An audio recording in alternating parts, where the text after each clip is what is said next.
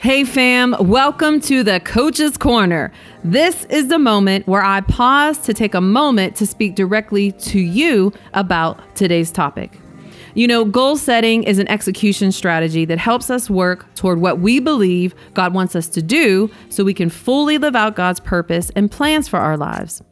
Our goals really just serve as a measurable and observable result that lets us know that we're moving in the direction of our God-given vision and purpose. Our goals should flow out of who God wants us to become, what He wants us to do, and where He wants us to go. So there are a couple tips I want to give you when it comes to sitting down and setting those goals, right? So number one, our goals need to be God-driven. This is your why for the goal, your reason. You need to know the meaning or the purpose of your goal. Why do you want to achieve this goal? How will this goal move you closer to who God wants you to become and what He wants you to do? You need to ask yourself, do my goals serve my God-given purpose or do they serve my own purposes? You need to ask yourself, what am I trying to achieve with this goal? What's the end result I'm trying to have? And then you need to ask yourself, what is the end result I believe God wants me to have? And you need to ask yourself, why do I want to achieve this goal? What's your motivation, right? Is it to please God, to please people, or to please yourself? So those things are the questions that you need to be asking yourself. The second thing I want to say is when we set goals, our goals need to be smarter. Now, I'm sure you've all heard about setting SMART goals and maybe you're tired of hearing it, but I believe it's a really good framework that just helps us, especially if you're new to setting goals. I really think it's going to be a helpful framework for you as you sit down and think about the goals that God has laid upon your heart. And so what does the SMARTER acronym stand for? It stands for specific, meaningful, achievable, relevant, time-bound, evaluated, and readjusted. So let's start with specific. You need to ask yourself, did I clarify the specific result I want to see? So for example, I want to lose weight. Well, that's not very specific. So how about I want to lose 30 pounds? Make more money. That's not very specific, but make an exact figure or dollar amount is more specific. When it comes to being a meaningful or purposeful goal, you need to ask yourself, did I clarify my reason for this goal? Is my reason to please myself, people, or God? Is it to promote my own purposes or God's purposes? To promote my plans or God's plans?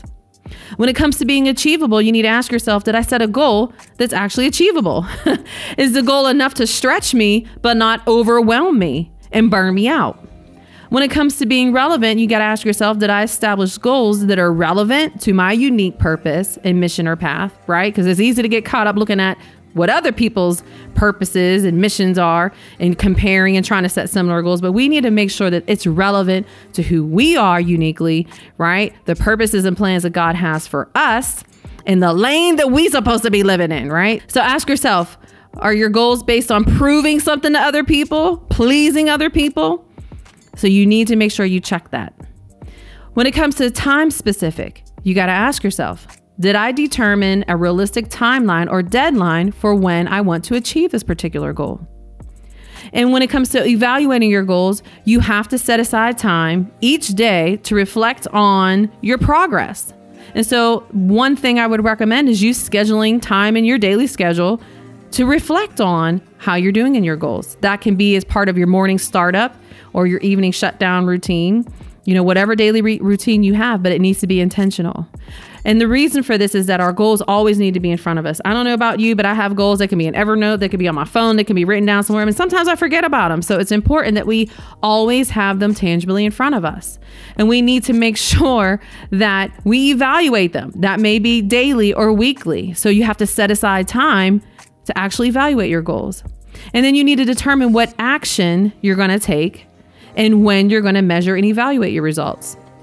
Are you going to evaluate your results daily? Like if you're counting calories, are you going to do it weekly? Are you going to do it monthly? And then you need to ask yourself, what tool am I going to use to track my progress? Do I need a goal tracker? Do I need a habit tracker? So you need to figure out, okay, if I'm going to evaluate my progress, when am I going to do it? How am I going to do it? And what tool do I maybe need to track that? When it comes to readjusting your plan, you need to ask yourself, am I getting the results that I desire? If not, you need to tweak your plan. You need to make adjustments because y'all know things don't always go according to how we plan. And so you have to leave room to readjust.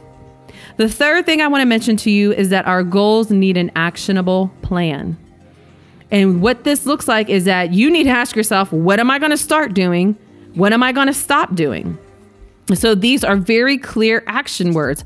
I will stop procrastinating, or I will post, I will visit, I will write, call, follow up, whatever that action word is, you need to have an actionable plan because a goal can just be what you want, but then the action plan is how you're going to do it. The behavior changes that you're going to create or take to move you in that direction.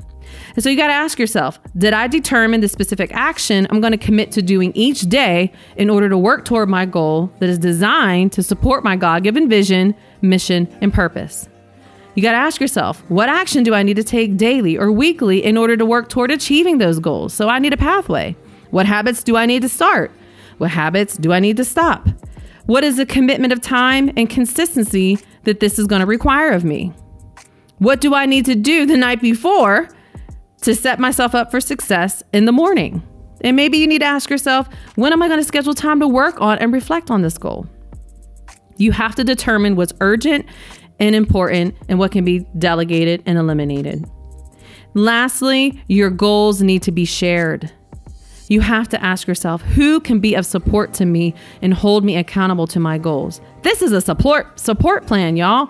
We all need support and encouragement from other people. So now what I'm not saying is that external support from people needs to be your primary motivator. It can't be. You have to be internally motivated and driven to fulfill these goals that you believe God has placed on your heart to fulfill. However, it does help to have other people supporting you and encouraging you and cheering you on and holding you accountable.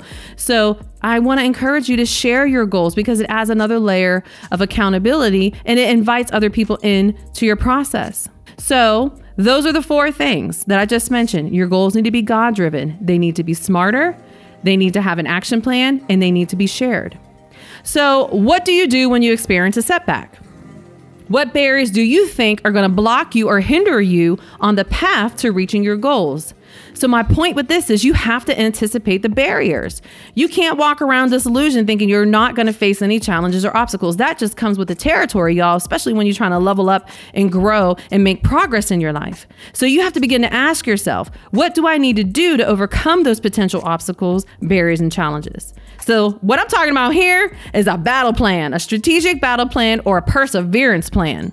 And so some things that you may want to add to your perseverance plan is this. Number 1, give yourself some grace.